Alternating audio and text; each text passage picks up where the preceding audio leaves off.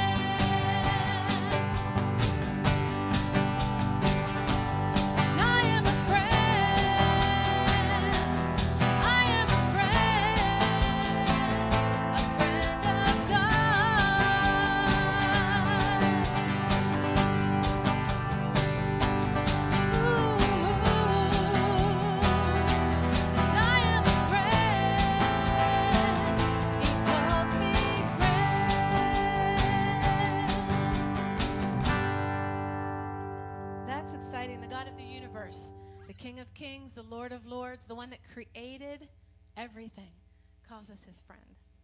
Friend's a really special term, and I'm so glad we're able to do that. You can have a seat as we continue, please.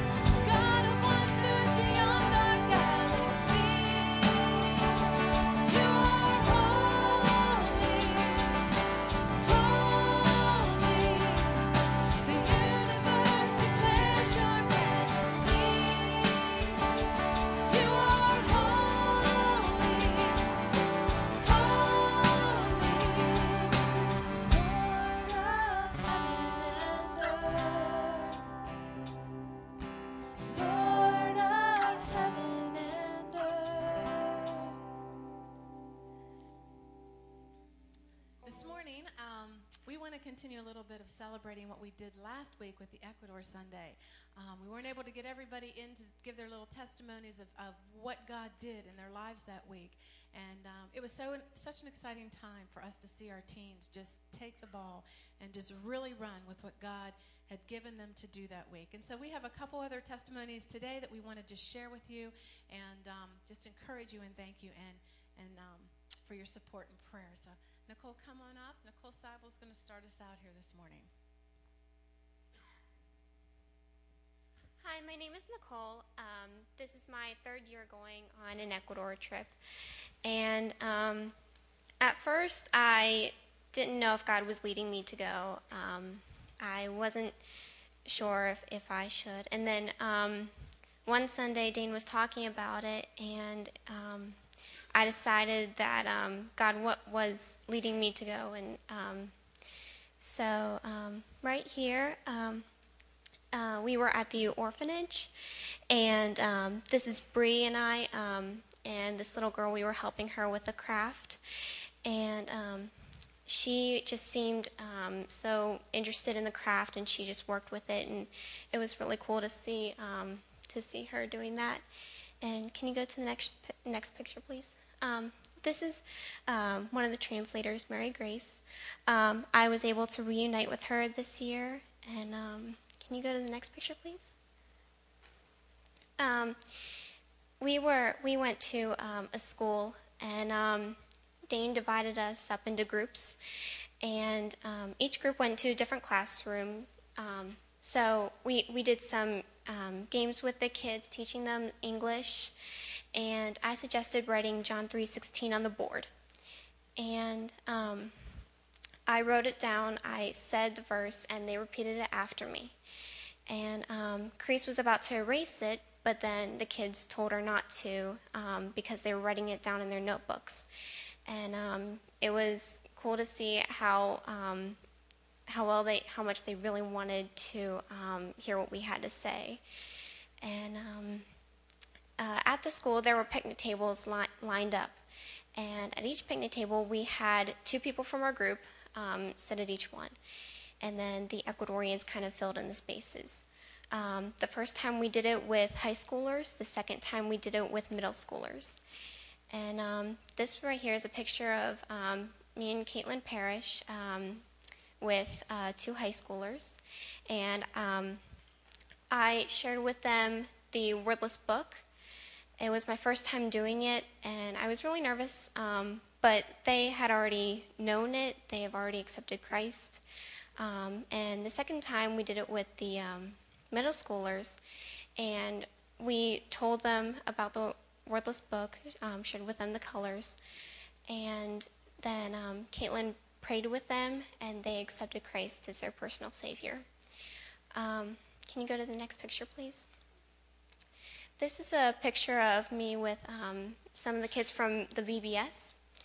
These 3 girls clung to me, and I was doing crafts with the Parrish family, and I was demonstrating a craft to the kids. It was my first time doing it as well, and I was nervous, but they went right to work as soon as they knew what to do, and we helped them, and it was really cool to see how interested they were in it. Can you go to the next picture, please? Oh, there's not. Okay. Thank you so much for your financial and prayer support. Thank you so much.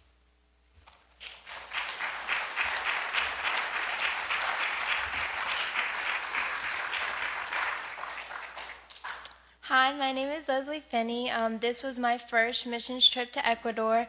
At first, I was a little nervous because I haven't been on a missions trip without my parents, so I was a little nervous. But through our leader, Courtney, and the girls behind me, we really prayed together and met together, and I felt the Lord leading me to go, so I went.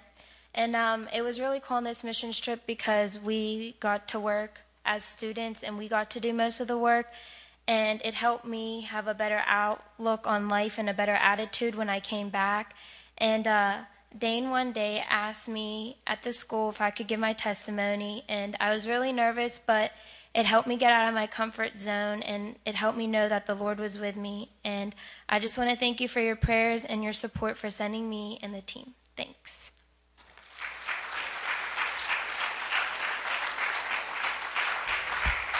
Amen. Thank you, young ladies. Boy, they did a great job down there in Ecuador. We're really proud of them.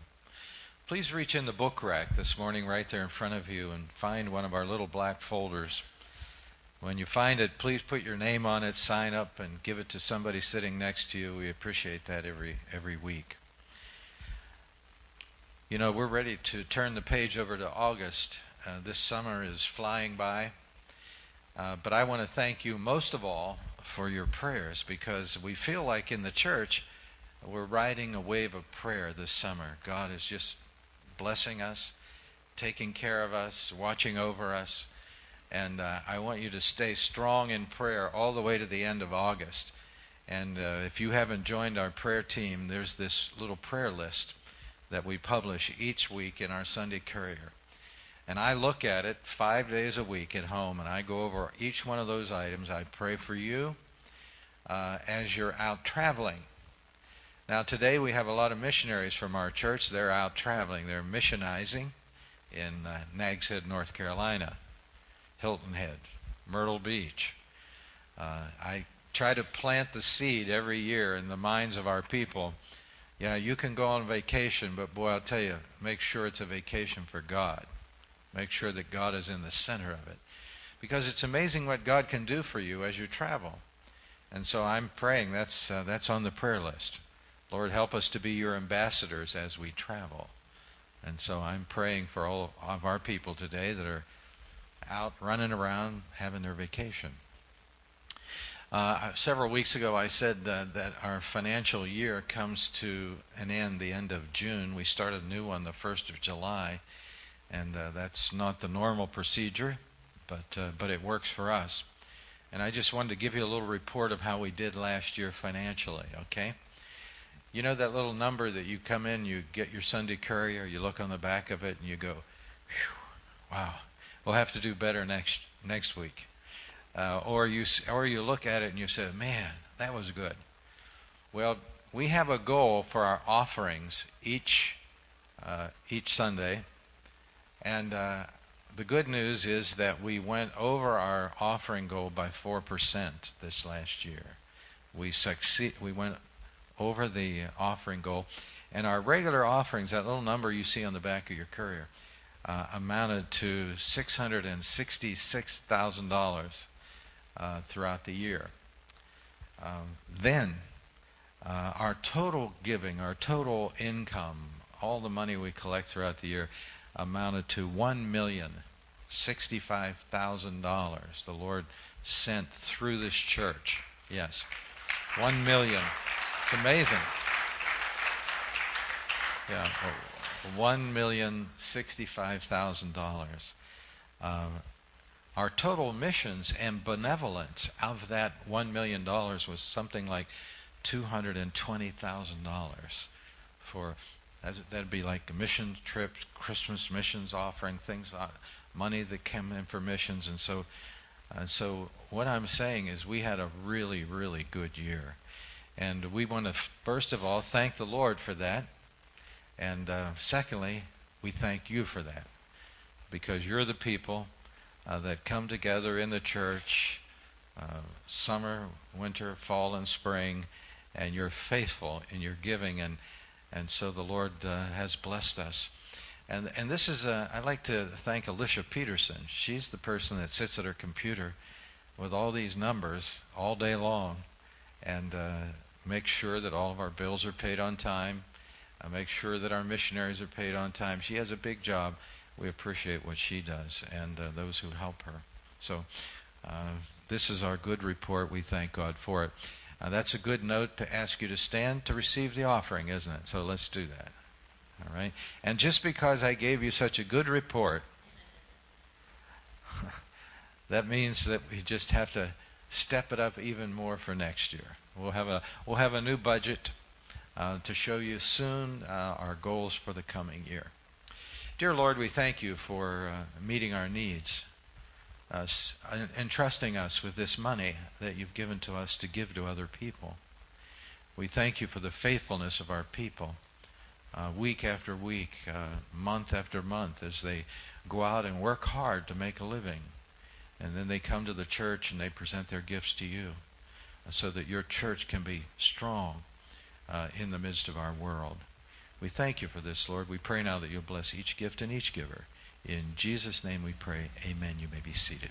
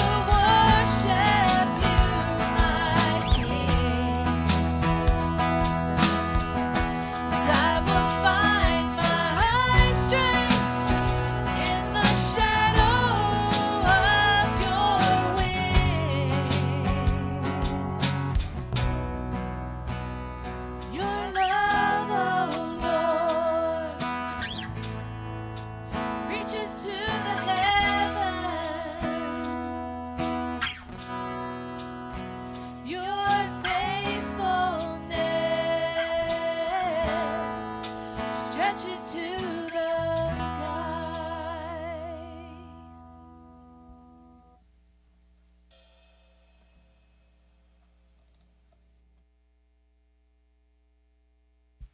We have a special guest in our church, a visiting family today, and they are passing through our church on the way to Czechoslovakia. Some of the people in our church can identify a little bit with that area of the world over there, and so let's welcome Anthony Vahela and his family, and he's going to come and introduce them, all of them, to our church. Let's welcome them, okay?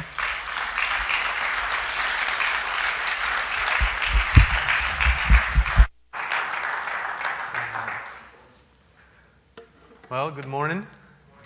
We're the Vahalas, and so you can see the crew in person. I'm going to introduce them to you. Here's Sarah, Rachel, Hannah, Joshua, Isaiah, asleep, and my wife Jamie. And as you heard, we are preparing to be missionaries to the Czech Republic. We are currently on deputation, meaning that we go around churches and meet people and churches that might support us, partner with us in the gospel. And you're one of the churches. You actually are partnering with us. Some of you might remember us from last year. And that wonderful, generous offering you gave we're part of that offering. And so we are thankful to you and thankful for your support. Just to give you an idea of what we are doing, we are going to the most atheistic country in the world. If you were to look at Czech Republic, it's considered that over 80%, probably even more people would consider themselves agnostic, atheist. I think they lead in the charts, as far as I know, of the most atheistic country in the world. It's probably due to just the general communist past that has been there for over 40 years. And as you can hear, I'm from there. I'm actually originally from the Czech Republic, Czechoslovakia back then. And after communism fell, I had the opportunity to come to the U.S. And I became an exchange student. Later on, I became a college student. And it was in college where I actually first heard the gospel and seen the Bible for the first time, because in my own home country, I've never had that opportunity, even after communism went down. And after receiving the gospel, hearing the gospel, and hearing about Christ and God saving me, I realized it's a message that not one person that I ever knew has ever heard. And so I knew that God wants us to, or want me at that point, go back and reach the lost people in the Czech Republic with the gospel. And in the process, He equipped me with a bunch of little evangelists and a wonderful wife, and really preparing us, molding us into what He wants us to do. And our mission is essentially straight out of the book of Acts, where we're going to be church planting. We're going to church plant in a city of about 60,000 people, where there is, as far as we know, no gospel presence. So we're going to do church planting. And we are going to teach leaders. In the whole country, you have about 26 Baptist churches. So if you get an idea of country size of South Carolina, 26 Baptist churches, some of them don't have pastors. And so our goal is to train new leaders, equip them so the future generations also have leaders, and so that continues to be the baton of the gospel passed on. And so that's cool. Last year I was here. It was in the process of being established, and this year I can tell you the school has opened in September. And so we are able to train pastors. And lastly, what we do, we try to equip them with literature. Communists would not let you to print anything Christian or publish anything Christian, and so there's a huge need for literature to equip leaders and lay people, and so we are trying to provide that through translation or just writing our own stuff. And so that's about the whole of the work that we're doing. I would love to talk to you some more. We have a sign-up table in the lobby where you can see a little more about what we're doing. You can also sign up for our newsletter, which is a video format, so you get to see things and hear about what we're doing. And I would love to talk to you some more. As far as our support, last night we were at 71% when I reported it, and just overnight God continues to be faithful. And the idea of, we always like to tell people, we thank God for you. That kind of brings both things together. That brings God and your part into one, because it is God who works in your hearts to give. And so we acknowledge that. And so right now we are at 72%, which along with the promises that we know of that might come down to us in the near future, we are about $1,200 short of our monthly support to be fully funded and ready to go. So it's a great blessing God is providing, and He's showing Himself faithful. So thank you so much.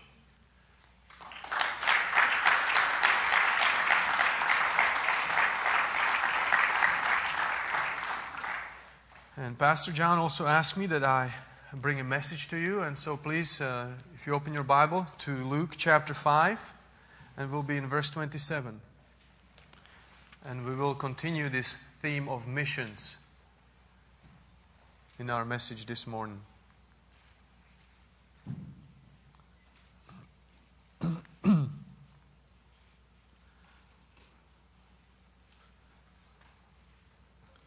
Luke chapter 5, verse 27. We'll read the text and then we'll pray.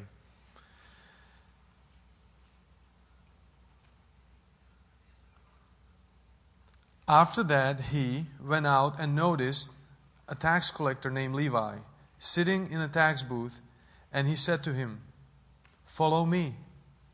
And he left everything behind and got up and began to follow him. And Levi gave a big reception for him in his house. And there was a great crowd of tax collectors and other people who were reclining at the table with them. The Pharisees and their scribes began grumbling at his disciples, saying, "Why do you eat and drink with the tax collectors and sinners?"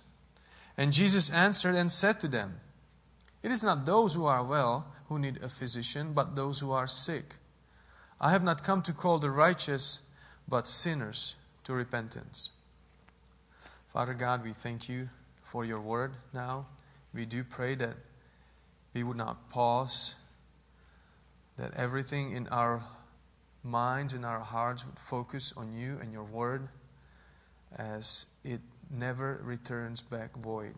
We trust that you will use your Spirit to mold our hearts, to open our eyes and our ears so that we may hear you clearly and that we may be changed by your word, because that is the only way our lives can be changed, as you come and transform us through renewing through your word. And so we do pray for that grace, that we may be quick to listen, quick to obey, and you give me the grace to speak well, to preach your word faithfully, and that in all of this you might be glorified, that this would be a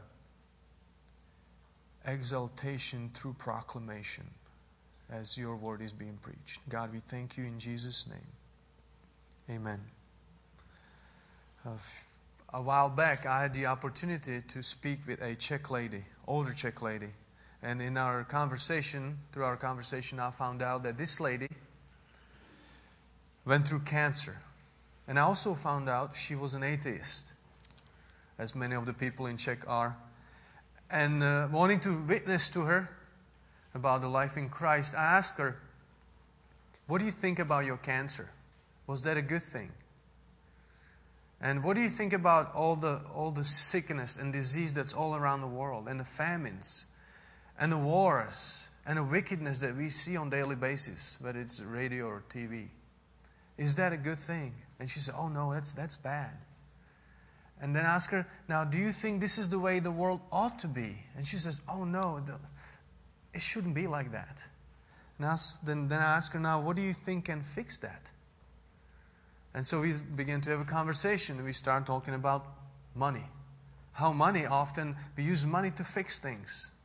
You know, money can help invent new medicines and provide new medicines for diseases that usually would kill people in third world countries. And so we were thinking about how money was so useful in taking care of these problems. But then we also came to realization, but not every time money is helpful.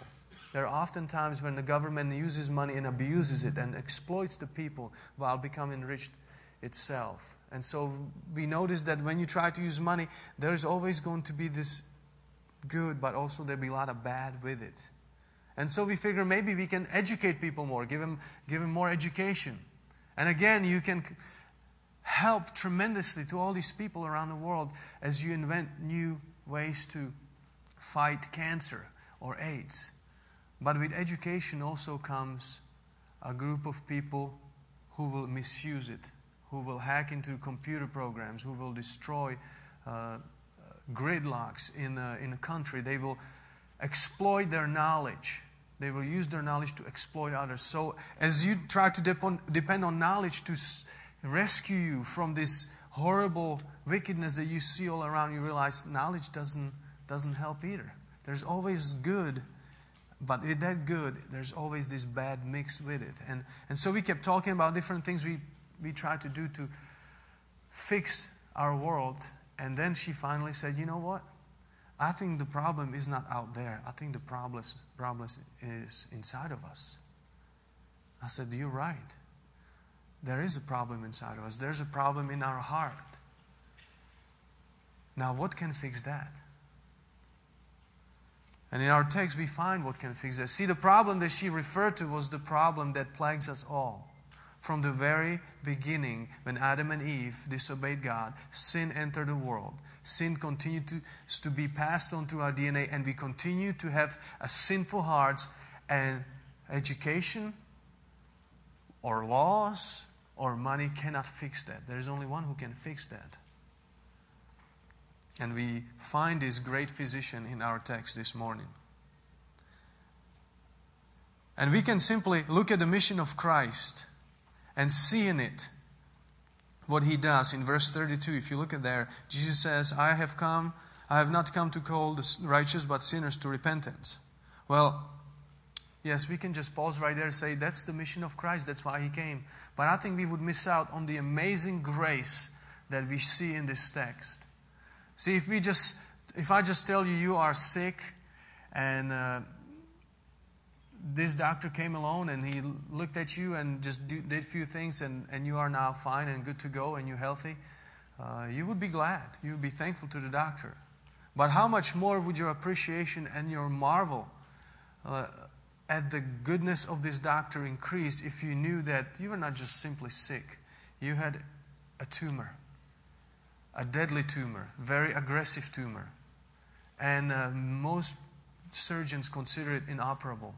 And then this amazing doctor showed up and with a great precision cut out this tumor, and you are now healed and free. Now you would think, or you would appreciate what He has done a lot more, because you understand the depth of your sickness. And you also understand the grace and the goodness of this man who came and rescued you. Now, tumors are a bad thing, like this woman who went through cancer. However, there is a sickness. There's far worse. Sickness that doesn't only kill us here in this time, in this world, but sickness that destroys forever. And that's sin. And its consequences are far worse than any consequences that we bear here in this world. Even every single person that Jesus ever healed still died. Because unless there is a healing from this ultimate disease of sickness, there is never going to be a life eternal. And so let's look at our text this morning. And what we find in our text this morning is Jesus telling us what His mission is. But as He's telling us about His mission, He's actually doing two things.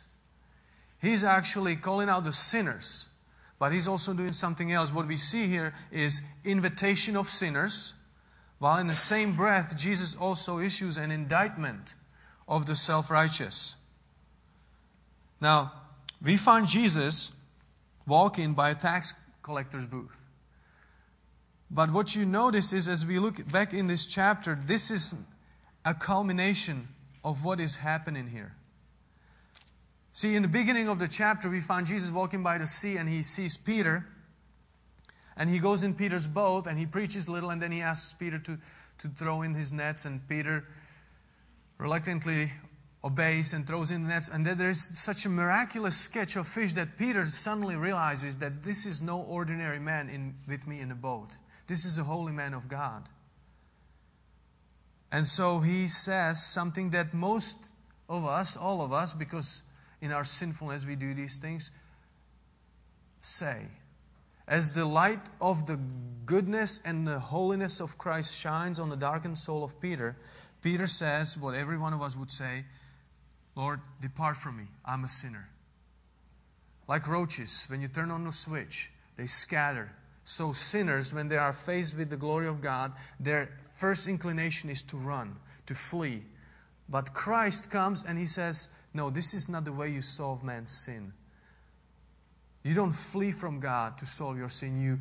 You follow God to solve the sin.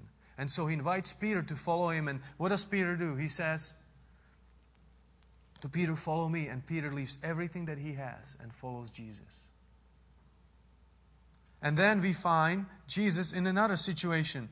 And at this point, He is beginning to overstep the boundaries that are usually assigned to religious leaders. because he now engages a leper. And if you know anything about leprosy, those men were often considered unclean, and they were put outside a camp so they would not infect anybody else. And any contact would create unholiness in the person who contacted them. And so what we find is amazing, because Jesus not only talks to this leper, but he heals him by literally touching him. And so that stretches the minds of the Pharisees as they find out about this, because this man, this leper, is later sent to show himself to these Pharisees so that they can pronounce him clean. And later on then we find Jesus inside of a house, everybody crowded around, big crowd. It's so big that people who are bringing a paralytic on a stretcher cannot get in, and so they decide to dig a hole through the roof and lower the man down. And so as Jesus is teaching, here comes down a man on a stretcher, and everybody's expecting Christ to do the same thing he did with the leper, to heal him. But Jesus again steps out of what the expectations are. And he stretches the minds of these Pharisees even more. He throws a wrench in their theology and says, instead of be healed, he first says, your sins are forgiven.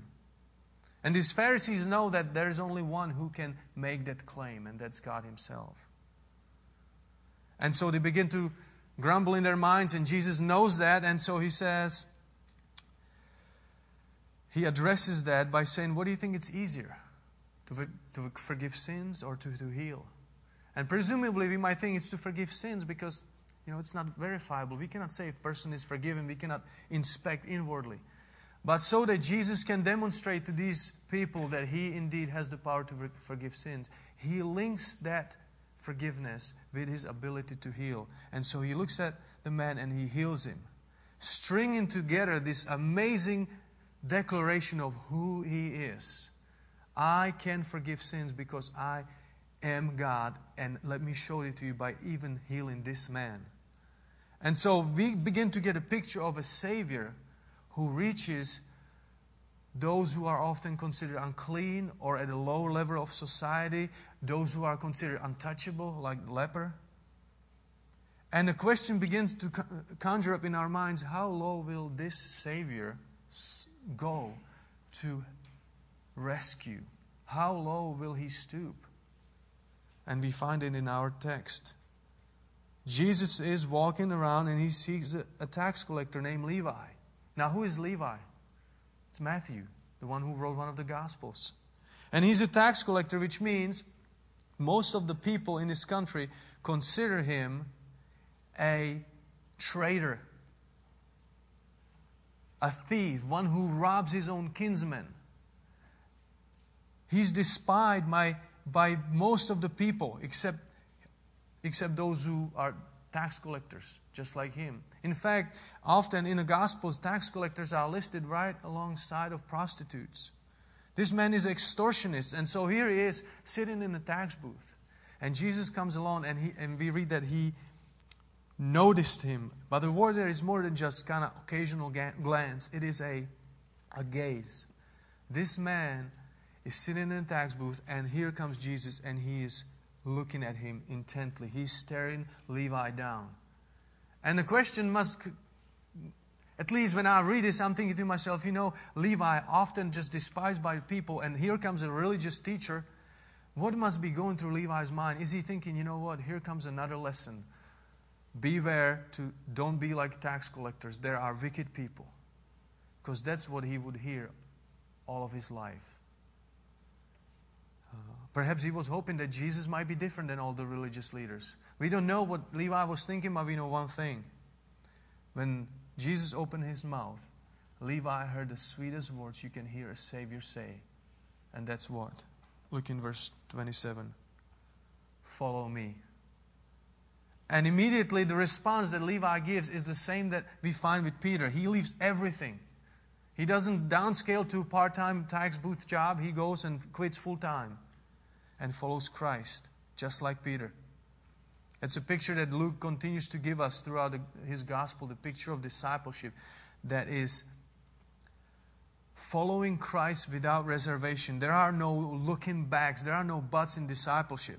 Later on in Luke chapter 9, Jesus gives us a picture of this when some guy comes to him and he says, I will follow you, but first let me say bye to my family. And Jesus says, you know what? No one, after putting his hand on the plow and looking back, is worthy of me. In other words, discipleship is a wholehearted following after me.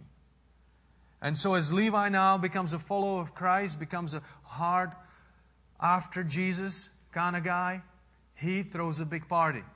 Look in verse 29. He has a big reception in his house. There's a great crowd. Now, who is in the crowd? Bunch of religious leaders, right?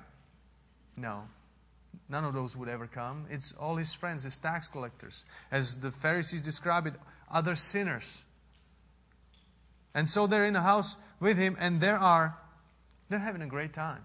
They're reclining at a table. This is not a quick meal. This is not drive-through sort of deal where you just come out, grab a bite to eat. This is a extended time with Jesus. This is a back room in Golden Corral, 4-hour dinner where you keep going back to the buffet, sitting back, talking, mingling around, carrying your plate along as you go. There is this great fellowship. And this doesn't sit well with the Pharisees. See, that we can see that in verse 30, the Pharisees, their scribes, they begin to grumble. And they're pretty cowardly, so they don't grumble at Jesus directly. They kind of go roundabout. They grumble to the disciples, sort of like when people want to complain about you, so they complain about your kids or something along those lines. And so they see Jesus having a good time with these sinners, and they grumble about it.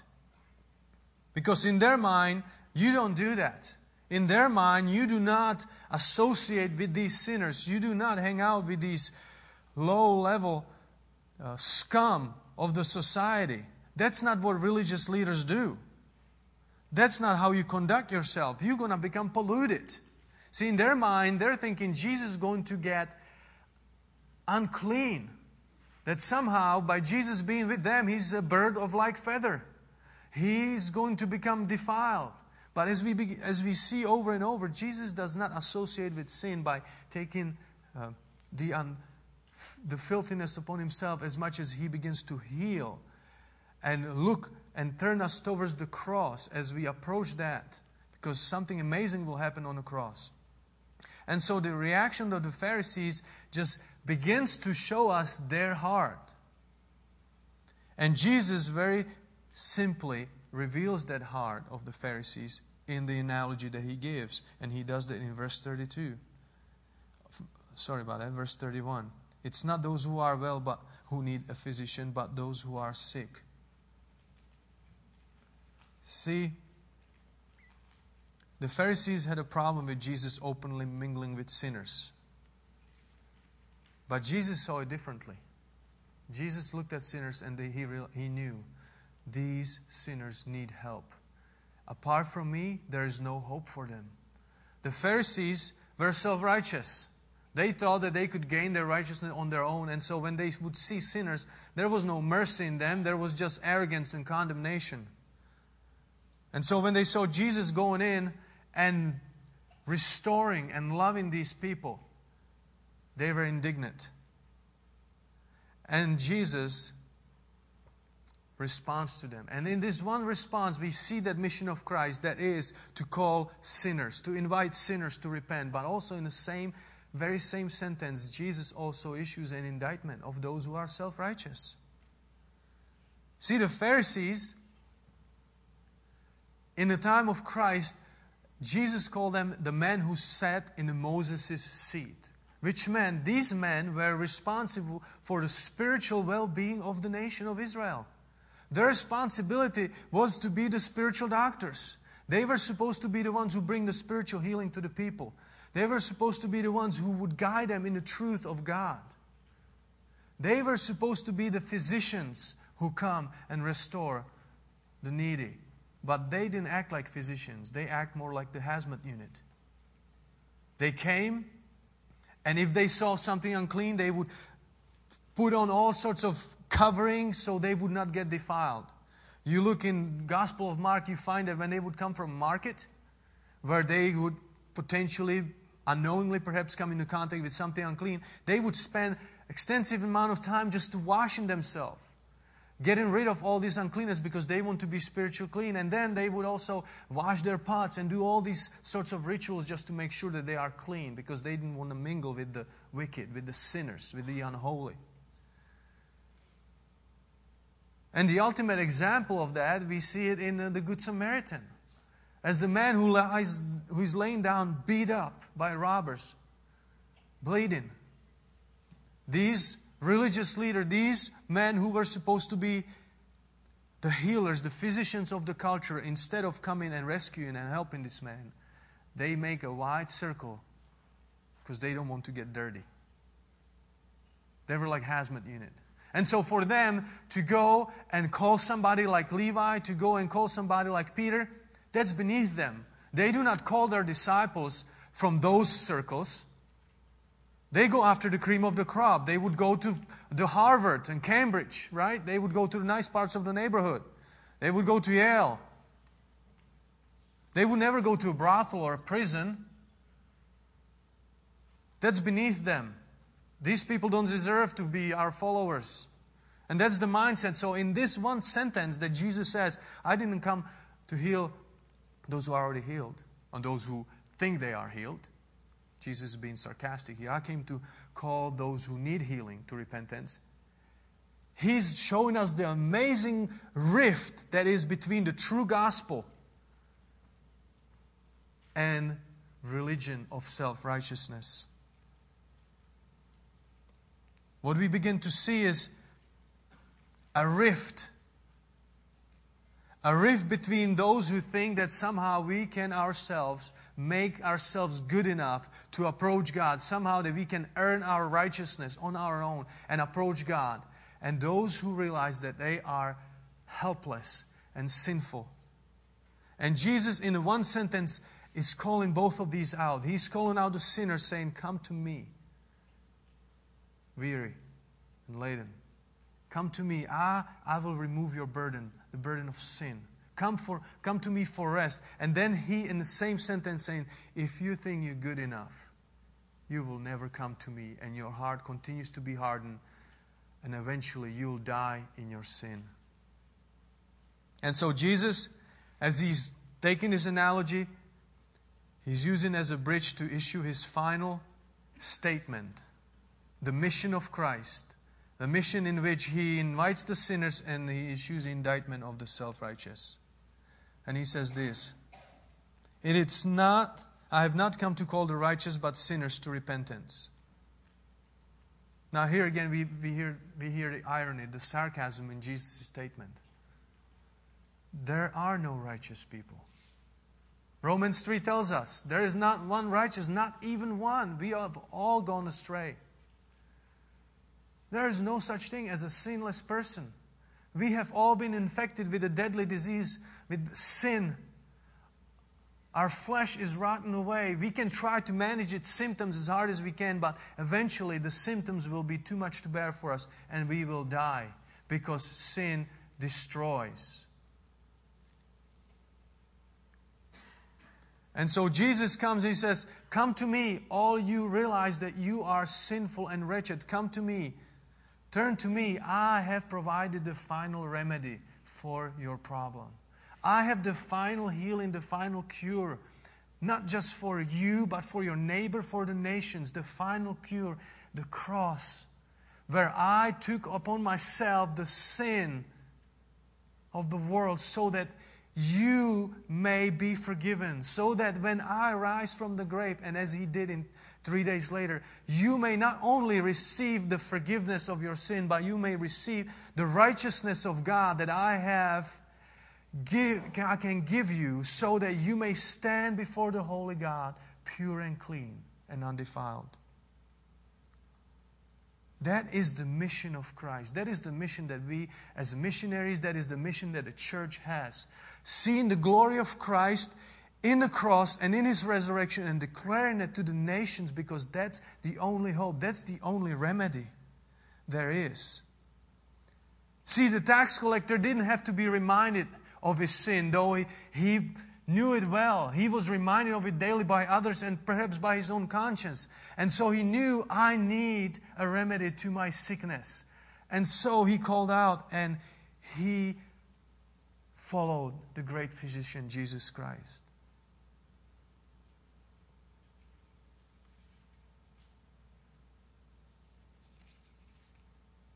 In one breath, Jesus is extending His saving hand to all who would come to Him. And in the same breath, those who deem themselves good enough are receiving their condemnation.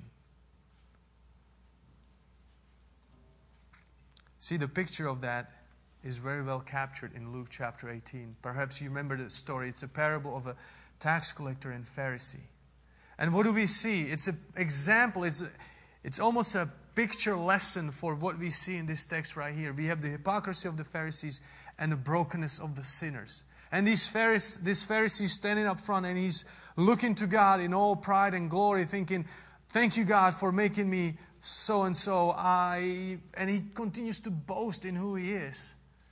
And then you see this picture of a sinner, tax collector in the back, who would not even dare to look at heavens because he realizes the burden of his sin and the weight of his sinfulness. And he would beat his chest and says, "God, have mercy on me, sinner." And what is the lesson that we find in there? At the end, we realize the man who was healthy, the Pharisee who went home thinking, "I am righteous and forgiven," he thought he was healthy, but the truth was what? He was sick. He was still sick and in his sin. And the man who came and laid and begged for the mercy of God, the one that realized, "I am sick, I desperately need forgiveness," he's the one who went home healed. And that's the exact picture of the gospel that we have. See, the truth is that in God's economy, every one of us is sick. But some of us know it and some of us don't. Some of us continue to live our lives to our last breath, denying the fact that we are sinners and we need Christ. Levi didn't have to be convinced. How about you? See, a man without Christ is sick, even though he might look healthy. A man with Christ is truly healed, even though he looks sick, because he is.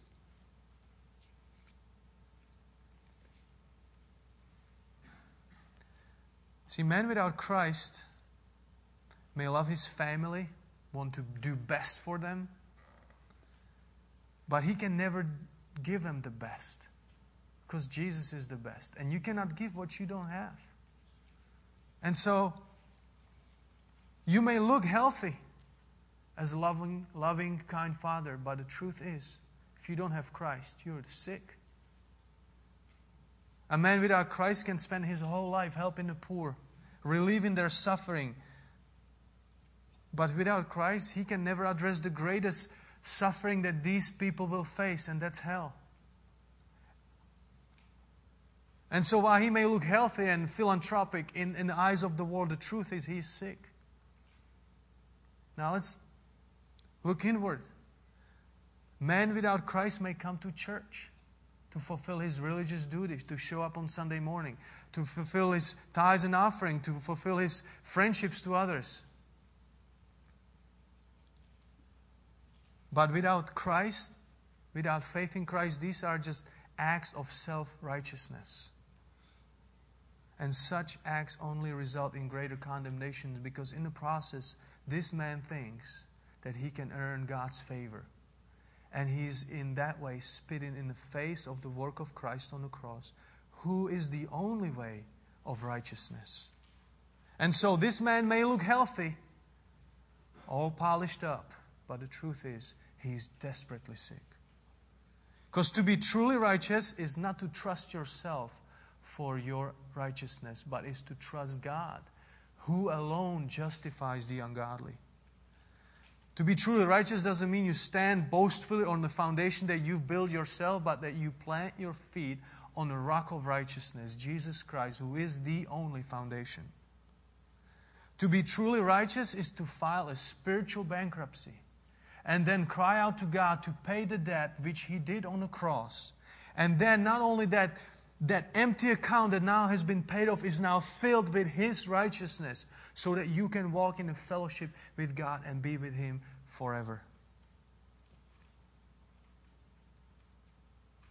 Because God made Him who knew no sin to become sin on our behalf, so that we might become the righteousness of God in Him.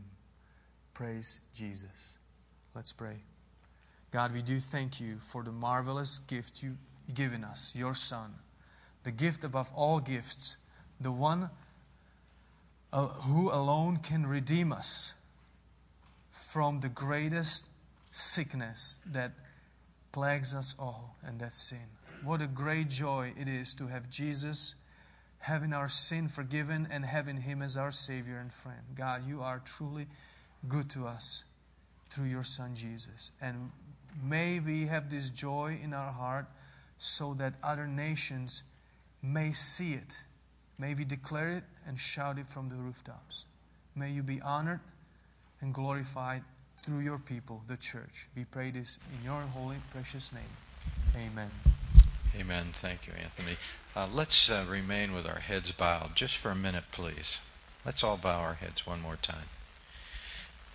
As our instruments get in order up here, I'd like to ask you a question.